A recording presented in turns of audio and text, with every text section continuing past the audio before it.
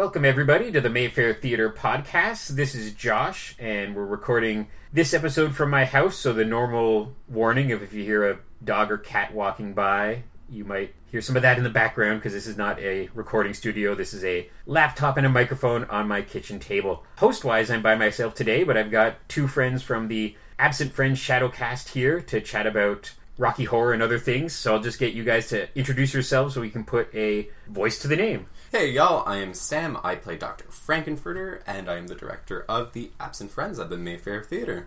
Hey, I am Chris Jennings. I've been part of the Absent Friends on and off for about 6-7 years since it started. And currently I'm playing the criminologist, but I occasionally do all sorts of things.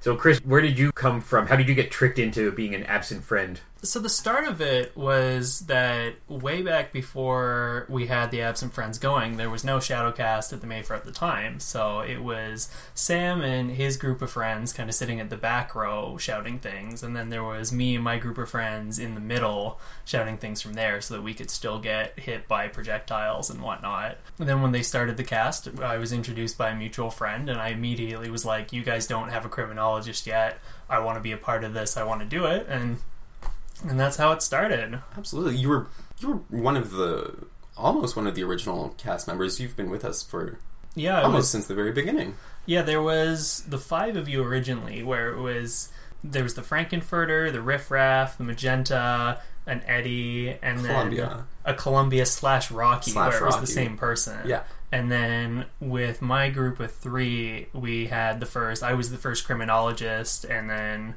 my friend was Brad, and we had a Transylvanian, and that was kind of the original group. I was the first criminologist of the Absent Friends, because for a while you were just going without. Totally. And also, a cool thing about Chris is he at some point moved out to Toronto and was also able to partake in the Shadowcast out there, the Allure Cinema. So he's been shadowcasting all over the place. Yeah, I spent 4 years in Toronto for my degree, so while I was there, I was doing Rocky pretty much the whole time. So there, it's like we tend to switch up more who plays what, so it's like I ended up doing just about everything at some point. It's quite the thing. It's both our city and now our theater has this association with Rocky Horror, and even the backstory that we've talked about before of just how Ottawa has this connection from the late 70s with screening Rocky Horror, and then now cut to today, and our theater has stumbled into being, because of you guys, one of the biggest in North America or the world. Absolutely. Yeah, we are the third most attended Rocky Horrors in America.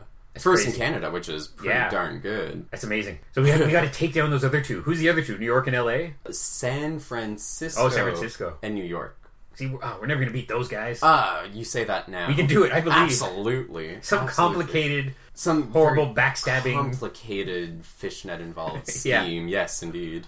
We haven't talked about this on the podcast, but a couple months ago, I inadvertently broke your heart for a second. Yes. And it didn't mean to. It was me being dumb, casual nerd conversation where Disney bought 20th Century Fox. And I was so distracted at the kind of cool aspects of that, because being a comic nerd, another very complicated thing of back in the day, comic books were dying so much that Marvel had to sell off the rights to multiple studios to kind of pay the bills. So you had this weird thing where Spider-Man was owned by Sony, the X-Men and Fantastic Four were owned by Fox, and a bunch of their other characters, smaller ones like Ghost Rider or Doctor Strange or Punisher, were owned by other smaller companies. It was really strange. So you had a company that didn't really own their characters to make movies. So long story short, Disney now, they're just buying everything, and they bought Fox for $60 billion. Dear God. So it means that now Disney, on top of owning Pixar and Muppets and Star Wars and Indiana Jones, and their own characters, of course, Mickey Mouse and everything, they now own, off the top of my head, Die Hard, Planet of the Apes, Serenity Firefly, and didn't think about this, the Rocky Horror Picture Show. Horror Picture Show. So I kind of mentioned it to Sam and texted him or Facebook chatted him, and then it hit me. It was like, oh, this is a big thing. It's huge. It's terrifying. So poor Sam detected into it and delved into it, and absolutely. And the fear, of course, at the time was that Disney has a very strict policy about what can be theatrically screened and what cannot. And so I had a brief moment of, oh my god, Disney's going to bring down the longest running cinematic phenomenon in the history of film. They get shoved in the vault. Oh Disney my vault, God. never to be seen again. Terrifying. But so far my fears are somewhat appeased about it. I reached out to... They were the creators of a documentary that came out recently called Rocky Horror Saved My Life, which is a documentary that looks at the phenomenon that the Rocky Horror culture is all about. So they interviewed several shadowcasts throughout the United States, they themselves being also part of a few shadowcasts. And I asked them about this and if they were worried about it, and they've sent me back a reply saying that really there was nothing to worry about, that the deal, if it even does go through, because it is under investigation, the rights would take 1 to 2 years to even fall into Disney's hands. And they also assured me that Disney does let their backlog in theatrical release, with the exception of if they have a prequel or a sequel or a movie or that deals with the subject matter at hand, then they'll of course vault them. But I mean, it may also be wishful thinking. I guess we'll have to. It's quite the thing. Yeah, yes. And one of our other traditions, screened much less frequently, but every Christmas since we've taken over, we screen Die Hard at Christmas. And it packs the place and everyone has a lot of fun. I didn't think of that one until somebody on Facebook said, what about Die Hard? And that's the kind of movie as well that you think they would stick it in a vault. The vault is this weird thing where I think it's VHS's fault and maybe like HBO and those kind of movie channels. So back in the early 80s, late 70s even, when that started happening, they would lock them away and then every 5 years re-release Bambi on VHS or DVD. It would trick people and they would buy it. They'd have new special editions or whatever. And so, I mean, they're geniuses, so I'm sure the business model worked. Works, of course. But the sad thing is, I'm just old enough to remember it, but barely, of when I was a kid, they'd have a rotation. So I got to see, one year was Pinocchio, and then, so whatever, like say 85 was Pinocchio, and 86 was 101 Dalmatians, and 87 was Aristocats. And then it was somewhere around their big rebirth with Beauty and the Beast and Aladdin and all that, then they just locked it all away.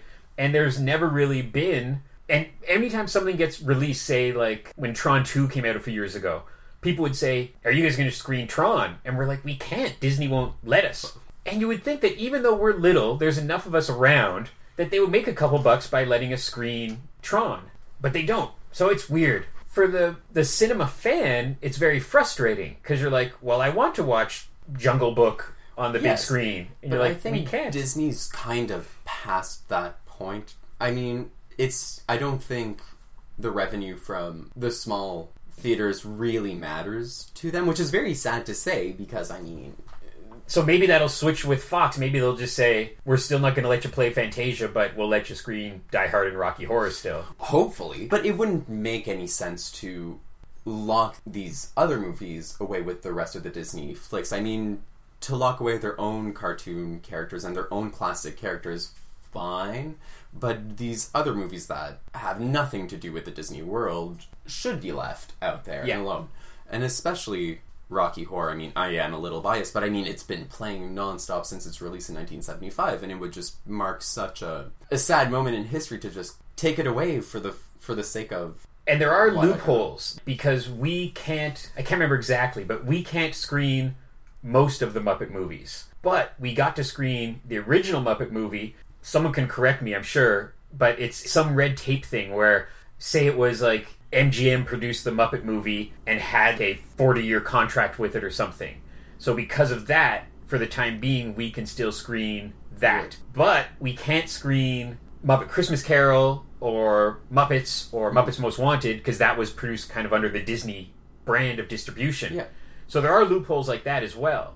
But it's this frustrating thing because so many other distributors, like say Warner Brothers, in the past few years we've screened Michael Keaton Batman or 1970s Superman, or in past years we've had Hitchcock mini festivals, or we've screened an old Abbott and Costello movie, or we screened, I think it's Paramount, we screened Purple Rain when Prince died. Prince, of course. So all of these other distributors don't care. And like, yep, that's an extra couple $100 for us, there you go. And that's how it should be. But not Disney for much of their stuff. They're the Gestapo of the cinema world, and it's terrifying. But I mean, time will tell. But it is a shame. This policy is quite a shame, because I'm sure you guys would love to play Star Wars, for instance. Oh my god. And imagine if every Halloween/Christmas we could play Nightmare Before Christmas. It would be amazing. Or my idea to them, I wish I could be at like a panel where I could speak to one of their, head bosses. Because now Disney's in this routine of making live-action remakes of their classics. Yes. Whether this is as much as people hate reboots or whatever, financially it's working. Because Alice in Wonderland, Cinderella, Jungle Book, Beauty and the Beast have all been enormous. And there's been a couple that kind of faltered, like Pete's Dragon kind of came and went. Yeah. But for the most part, enormous. Yeah. You would think, okay, you're releasing Jungle Book. Can we release Jungle Book, the cartoon, say the weekend before on like a Friday, Saturday, Sunday matinee? And get the crowds riled up. Get the crowds, publicity, absolutely. And then they could go to our competitors and watch the other thing. But they don't do that. But I think also maybe a reason that these live-action reboots work is that people haven't been able to see the originals for so very long, right? Yeah. So... And I think, too, like, where The Last Jedi was still enormous, and it's so funny when people say, oh, it didn't do as well, and I'm like, yeah, it made $1.3 billion instead of $1.6 billion. But the reason is that extra $300 million is most of us didn't see Han Solo and Chewbacca on screen since either 83 or the 20th anniversary re-releases in 97. Which means there was people who were in their early 20s who were Star Wars nerds who never saw Han Solo on the big screen. So I could see that as a reasoning, like holding it back for that. Of course. And that worked. Nonetheless, I'm just like, all your other guys let us show movies. Of course. Well... And the only thing I could think is, we don't get to introduce the movies as much as we used to, because we used to have a projectionist at least, and Matthew would come down and sit in the box office for 3 minutes, and I'd run up and introduce a movie, and it's fun, and you get to plug upcoming stuff. Nowadays, you only get to do that when you're just there to watch a movie, because usually the box office is busy with people being box office. So I got to introduce Die Hard because I was just there to watch it. And, you kind of forget, but most people don't know. They don't... The same thing that I don't know anything about the behind the scenes of Broadway or anything. Or, a shoe store. I just don't know. So most people don't know about distribution or anything. So I introduced the movie, and I made a joke about how there's always the argument of whether it's a Christmas movie or not, and of course it's a Christmas movie because we're screening it at Christmas, and there's Christmas songs in it, and it takes place at Christmas. There's more references to Christmas than there are people being shot. I would say that makes it a Christmas movie. Yeah. That's flawless. Well, I always say, too, like, you look at a couple of the other Christmas movies, like White Christmas or It's a Wonderful Life, they're just as much Christmas as Die Hard. The bulk of It's a Wonderful Life doesn't even take place at the holidays. No. And there's like one Christmas scene at the end kind of thing. And White Christmas, I remember I first saw it and I was pissed off because I was like, they just sing a song at the end. That's that, or even Holiday Inn. Yeah. Which, yeah. So there's all kinds of other Christmas examples. But I did the little introduction and I told this story about Die Hard and the Disney vaults. And I said, so there's a chance this might be the last time we get to screen Die Hard. And there was audible gasps from the crowd of like, what? Of course. It's such a fan favorite, and it's become such a tradition for you guys. Yeah. Absolutely. And I don't want to put this in your head, but I just imagine the emotion of a last Rocky Horror. It would not go down very well. Well, not just at the Mayfair, but I mean worldwide. It's I don't think the world would let it happen. Man, I genuinely imagine... say like the Disney studios in Hollywood. Just a protest of a bunch of people in fishnets and corsets and gold underwear. It would be a really sexy protest. It would be hilarious. Standing up there outside of Disney World as families are trying to go in to ride the roller coasters and stuff. Would be the most amazing. Has the director or Meatloaf or Tim Curry, has anybody hinted to them that this might happen? I haven't even looked, to be honest. I've not seen anything about it, and I've tried to look up any information about Rocky being vaulted or any other Fox movie being vaulted for that matter, and there just doesn't seem to be any information out there. And even when I had asked these head honchos of Rocky Horror about it, they had not thought of it, and they had not, it's not something that they seem to have considered even. Because, we don't know anything. Like, well, no. We haven't gotten a press release email from Disney saying, here's what we're going to do. And so... Well, even since the merger... Well, I don't think there can be anything released just yet because they are under investigation. The entire purchase is under investigation. Because of, whatchamacallit, like... I forget the name of this law, but basically Disney would own too much of the market. Have a monopoly? Monopoly, yes. Have a monopoly of the market. And so it needs to be looked into. Maybe after they are given the green light or not, we'll have a bit more information about this, but for the time being, it's all really still up in the air. And there's still Fox movies happening in 2018. Yes. I just know the nerd ones off the top of my head, but like there's another Deadpool movie coming and another X-Men movie coming. Well, this is, I mean, also a huge purchase, and it involves so much, like so many assets as well. It's not, I don't think it's the type of thing that can be done in a day, you know? So it's, and I mean, just think of the amount of movies that Fox owns, and that, like, how long have they been pumping movies out for? Well, and, you know, I always joke, like, we don't want to talk about TV, but we always talk about TV. But this is going to mean that Disney will own The Simpsons. Yes. And Disney will own Family Guy. All these shows, you know. And there's, despite... People think, oh, they're going to Disney-fy things. And I'm like, well, not really, because if you look at a lot of the Marvel programming that's happened post-Disney merger, you've still gotten a very R-rated Punisher TV show. And you've still gotten a very R-rated... Even though it's not branded Disney, it's still owned by them. Yes. And they have allowed Fox to do stuff, you know? But they don't Disney-ify, if that's even a term. A lot of their properties, like their classic stories, like fairy tales and so on, are of course very Disney, but Disney has their fingers in a lot of pies, and you wouldn't necessarily know that the movie or TV show you're watching is Disney. And this goes back to like when I was a kid, and I think I'm remembering this correctly, but Disney started a branch called Touchstone that was more grown-up movies. And there was a movie called Down and Out in Beverly Hills. Oh man, was it with Bette Midler? I think it was with Bette Midler. It was a Hollywood movie, like a comedy about a bunch of horrible people in Hollywood. Richard Dreyfuss was in it, but I believe it was R-rated or at least PG-14. And it caused a big kerfuffle because it was a Disney movie that had swearing and maybe nudity in it and stuff. But then Touchstone went on to produce all these other movies, and they were just like, yeah, that's just another branch. Like, there's no Disney logo, there's no Magic Kingdom. That's just another branch of our property. Business. But we have to also, I think, look at Disney as it's a business. They're business people. Yes. And it's much more than just an artistic venture now. I think they're beyond the whole... Oh, yeah. Like, it's cold, hard cash at the end of the day, right? Yeah. That's all it is. And they, I'm sure, understand full well that cartoons and happy endings don't bring in all the audiences either. No. Well, it's like when they bought Star Wars, I remember journalists going, wonder what they're going to do with Star Wars. And I'm like, they're going to make a whole bunch of Star Wars movies. Oh, that they are. Because whereas Lucas went, oh, there's a trilogy, wait a bunch of years, there's another trilogy, that's the end of the story. They're not just going to buy it and sit on it. They're going to make another Indiana Jones, they're going to make another Star Wars, they're going to do a bunch of this stuff. And they tried with the Muppets. They did 2 movies, which I both really liked, but none of them were enormous hits. So I think they're still kind of figuring out what to do with Muppets. But from what I understand, they kind of left them alone, too. Like, yes. Pixar and Muppets, they didn't go in and fire everybody. Lee had said, which I didn't even think about, was someone he's been dealing with for almost a decade at Fox might lose their job because when it merged with Disney, they might just be like, oh, now this person could just do both those jobs. That's going to take forever. The bureaucracy of it must be mind-blowing. Yeah. It's absolutely terrifying. But Disney's not too nice either on the other... Like, I mean, I remember a story of... It was George Lucas who had come out with a little speech about how he regretted selling Star Wars and how he had sold his soul and so on and so forth.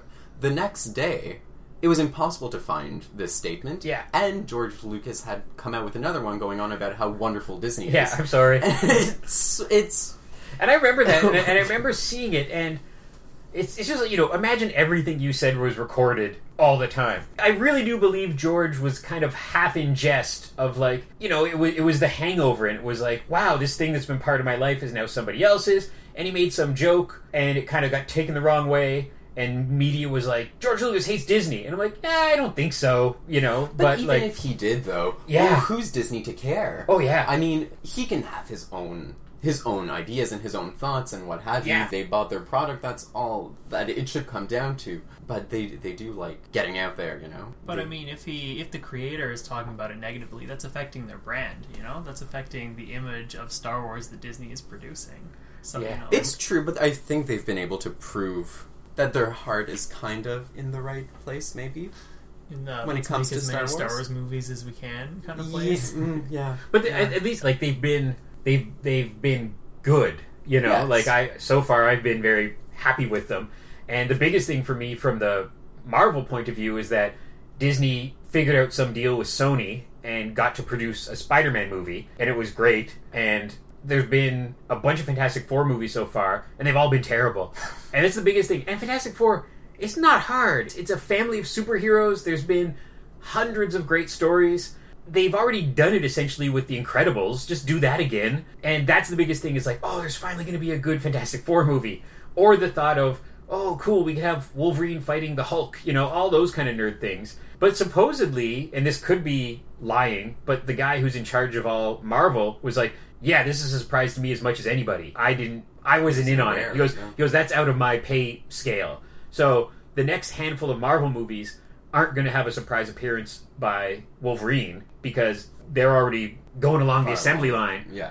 So that could be a couple years away still before we have an X-Men Avengers crossover or something. Yeah.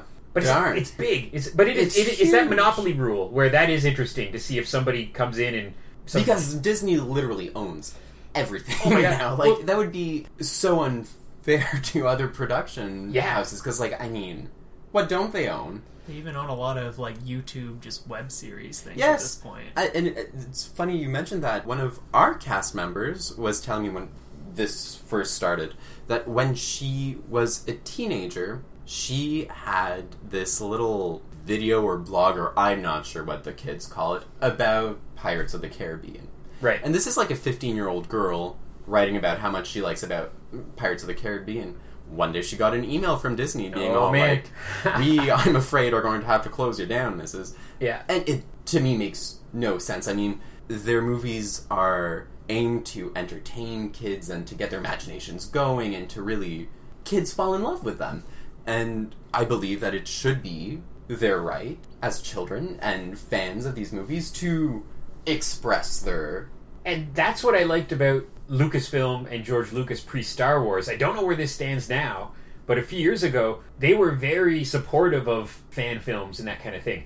And basically the rule was, as long as you're not setting up a booth at a Comic-Con and reselling it, as long as you're just doing it as a calling card or to show your skills, not only did they approve of it, they made available through the Lucasfilm website all the sound effects. If you wanted like a lightsaber thing, they made all that available. That's so amazing. So you could go in and get, we need an X-Wing fighter sound effect, we need a Chewbacca sound effect, all available. And then every year at San Diego Comic-Con, they would have a film festival, and they would give out 10 awards. And the first award would be, a new home editing system and a camera and whatever. And then 10th place would be like some toys or something. Yeah. So not only did they support it, they rewarded it.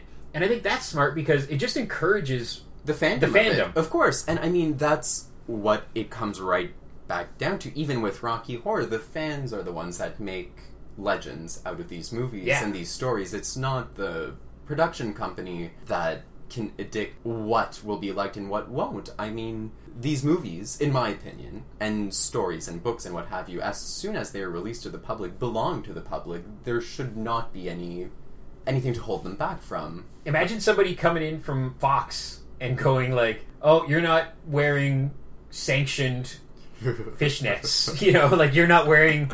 We have our Fox brand makeup kit. I would be like the first person to go for the official makeup and fishnets, but thank God they don't. Yeah, but or even like you hear stories. This is 20 plus years ago, but Kevin Smith made Clerks and had a ton of Star Wars references in it, and it's just a movie, a no budget movie about two guys working at a corner store. But there's like a bit about the people working at the Death Star, and what about the guys who were just like the janitors and you killed them all. So they were young and dumb and just ended up getting into festivals. And then somebody said, did you get permission for the Star Wars stuff? And they were like, no. So after the fact, which would have been very difficult for them to go back and cut out all this Star Wars stuff. Yeah. Lucasfilm sent them a thing, and we're like, yeah, no problem. Go for it. And Kevin Smith said he has that framed as the first bit of actual filmmaking adulthood. But that's an example of this little independent movie, which they could have said no. They went, yeah, sure. Go for it. So they were okay with that, you know, and I'm sure it's kind of a sliding scale. Or I've heard stories, I gotta look this up because I think I've told this story before. There was an Ottawa band years ago called Boy Wonder.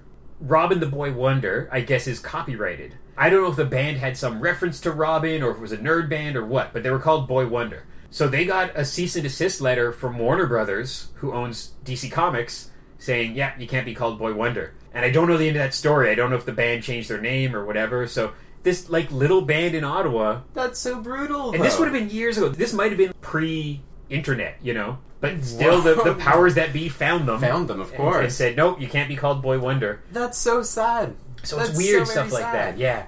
And then you see other stuff that's great, like you see Joss Whedon with his Firefly TV show, and those people do stuff for charity and do fan art, and even I was watching behind-the-scenes show for the new Star Trek TV series, and they put up fan art on their going to commercial breaks. Mm-hmm. So not only are they encouraging it, they're showing it. You know, as they should. Which is way smarter, because these are the people buying the novelizations and buying the t-shirts. And they're the people that keep it running, you know? Yeah. Of course. Yeah, so yeah, it's... We'll see. We will keep everyone updated as soon as we know anything. Absolutely will. But hopefully there'll be no bad news. Hopefully they'll just be like, oh, yep, we can keep doing this. Well, we still are right now, so that's, I guess, all that matters. So, and that was as per usual, we ramble on, but this podcast is being recorded to publicize the post-Valentine's Rocky Horror. So this podcast is going to go up in early February, but about a week and a half or two later, February the 17th. 17th. Mm-hmm. And it'll be... Are you doing anything extra special for post-Valentine's? We're calling it post-Valentine's, and that's as far as it goes. You need. Well, it's a classic love story, right? And the most diverse of love stories. Yeah. So yes, it'll be a great time. In a few months, though, I believe in May, we will be doing a Star Wars themed show, which is going to be a lot of fun. It's going to roll my eyes. So what does a Star Wars theme show mean? Basically, we are going to try to come up with a bunch of Star Wars callbacks. There are already a few that exist in the everyday Rocky Horror callbacks, but we're also going to dress up as various Star Wars characters impersonating the characters of the Rocky Horror Show. So, for example, Chris, I believe, our criminologist, will be Yoda. Are you upset about that? Is that going to be a lot of green face paint? Yes, it is. I probably want to make my ears out of lettuce, but this is with a big heavy sigh that I've agreed to this, because the rest of the cast has been harping about how we need to do a Star Wars show for months and months and months. If not years. My response every time has been a bit of a, can we not? But... So it's going to be a lot of fun. I'm sure. It's going to be a blast. You're going to totally sabotage it. You'll be like, beep, boop, boop, boop. Hello, Disney? Well, exactly. I wanted the people that didn't want to do Star Wars to dress up as characters from Star Trek and have somewhat of a showdown between the two of them. Yeah. But no, it's going to... Anyways, Star Wars show. Show, cool. It's going to be great. Cool. Well, that was our joke, too, that if Rocky Horror got ousted away from us, you guys would have to shadowcast something, Sound of Music or Wizard of Oz. Because that's also fun. Oh my god, why? Yes, I know. It's terrible. We'll call up John Waters. We'll see if we can do Pink Flamingos or something. My vote was Phantom of the Paradise, but I don't know if that's owned by Fox or not. So that might also be probably jinxed it. Anything we mention is probably owned by Fox. Or will soon be owned by Disney, one or the other.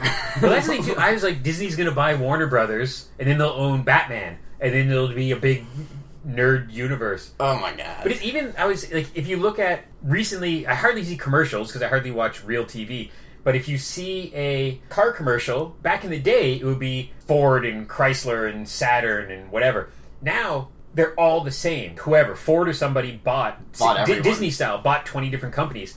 NBC used to be NBC. Then they were NBC Universal. Then they were Microsoft NBC Universal. So they were MSNBC Universal. And then it was like a booze company, Vivendi or something like that. They threw their hat in the ring. So their actual business cards were MSNBC Universal Vivendi.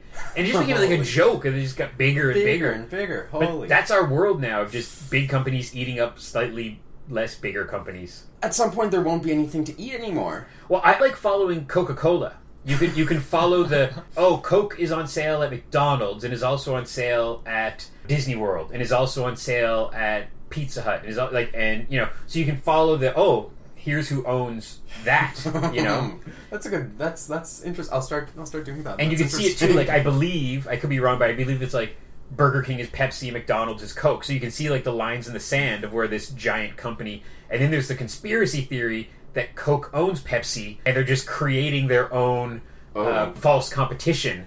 Weird. Where they'd be like, well, we don't like Coke, drink Pepsi, but they own both. And that's been a long conspiracy theory. That's so strange. I'll have to look into that. That's really weird. Wow. But there is like Best Buy and Future Shop were the same company. Yes, they were. And in Ottawa, there was one on the West End that were 50 feet away from each other. Yes. Canada Centrum. It was the same company. Walking distance. Most of them were in walking distance, but yeah. Bizarre.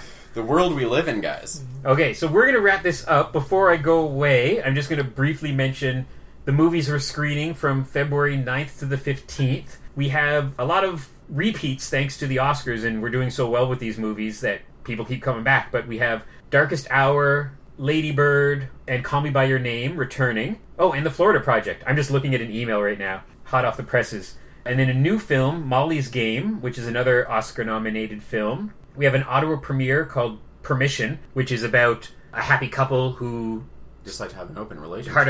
And that's like, I was joking with my wife about that, where that's like, I watched it like a horror movie. It's just like a nightmare. It's too stressful for me. It's too stressful, because I, like every other nerdy boy, have self-deprecation of like, well, my wife's way out of my league. That's bad. If she thought about that, I'd be done. Poor kid. Yeah, I don't let So that's my nightmare, but that's a very acclaimed kind of film fest movie we have coming up. And then Casablanca on Valentine's Day at 6:30. That's our Valentine's tradition. Hot Knives on the 15th, an encore of that show. We had the world premiere of that about a week ago, a locally produced film, and totally sold out. I really have to see this one. It was great fun. I have to see Hot Knives. And so if you missed it, come back, because it's the epitome of a movie that's fun to see on the big screen. It's a stoner comedy, locally produced. And it's in Ottawa. It's filmed in Ottawa. Oh, yeah, and it looks like Ottawa. Oh, yes, absolutely. You'll see a lot of familiar faces. Then, what am I forgetting? Oh, and Saturday night is our... Oh, what's the math on this? This is our 102nd consecutive month of The Room. It's insane. Damn. It won't go away. Damn. Until Disney buys it.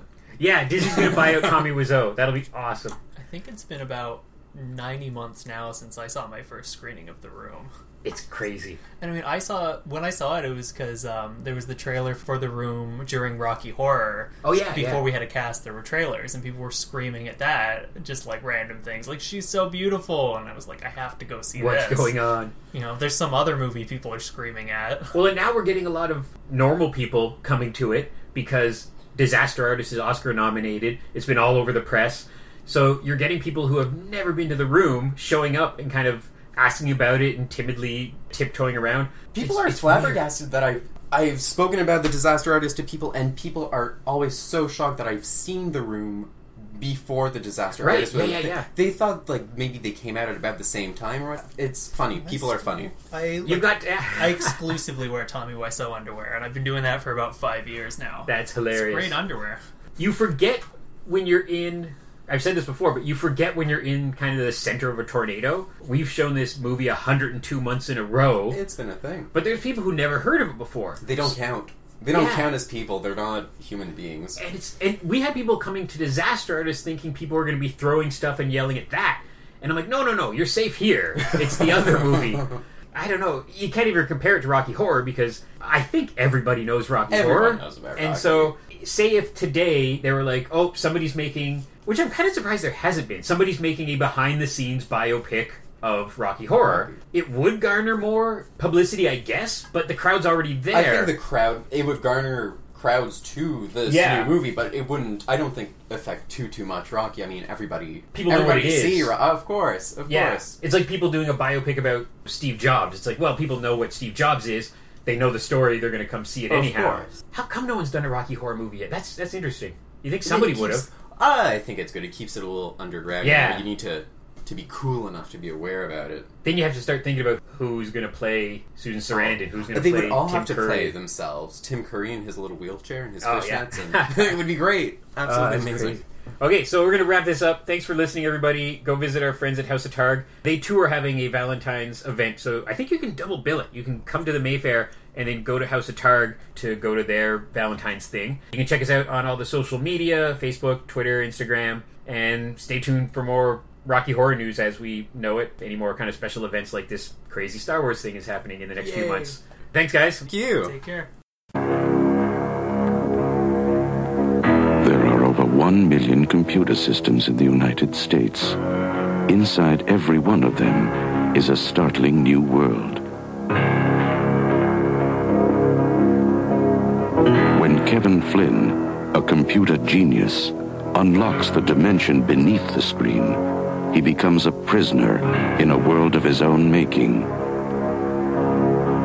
The world of Tron.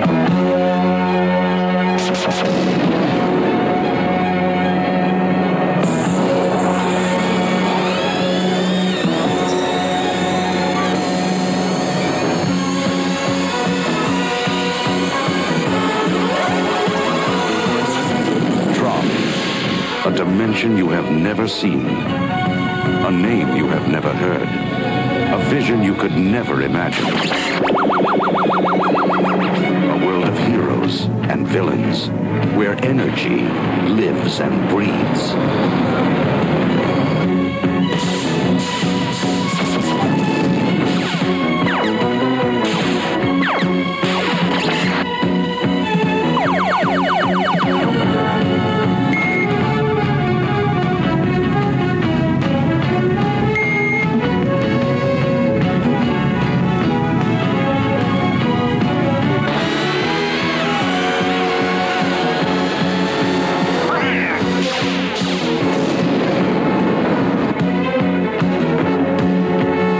Inside a computer, the new world, Tron.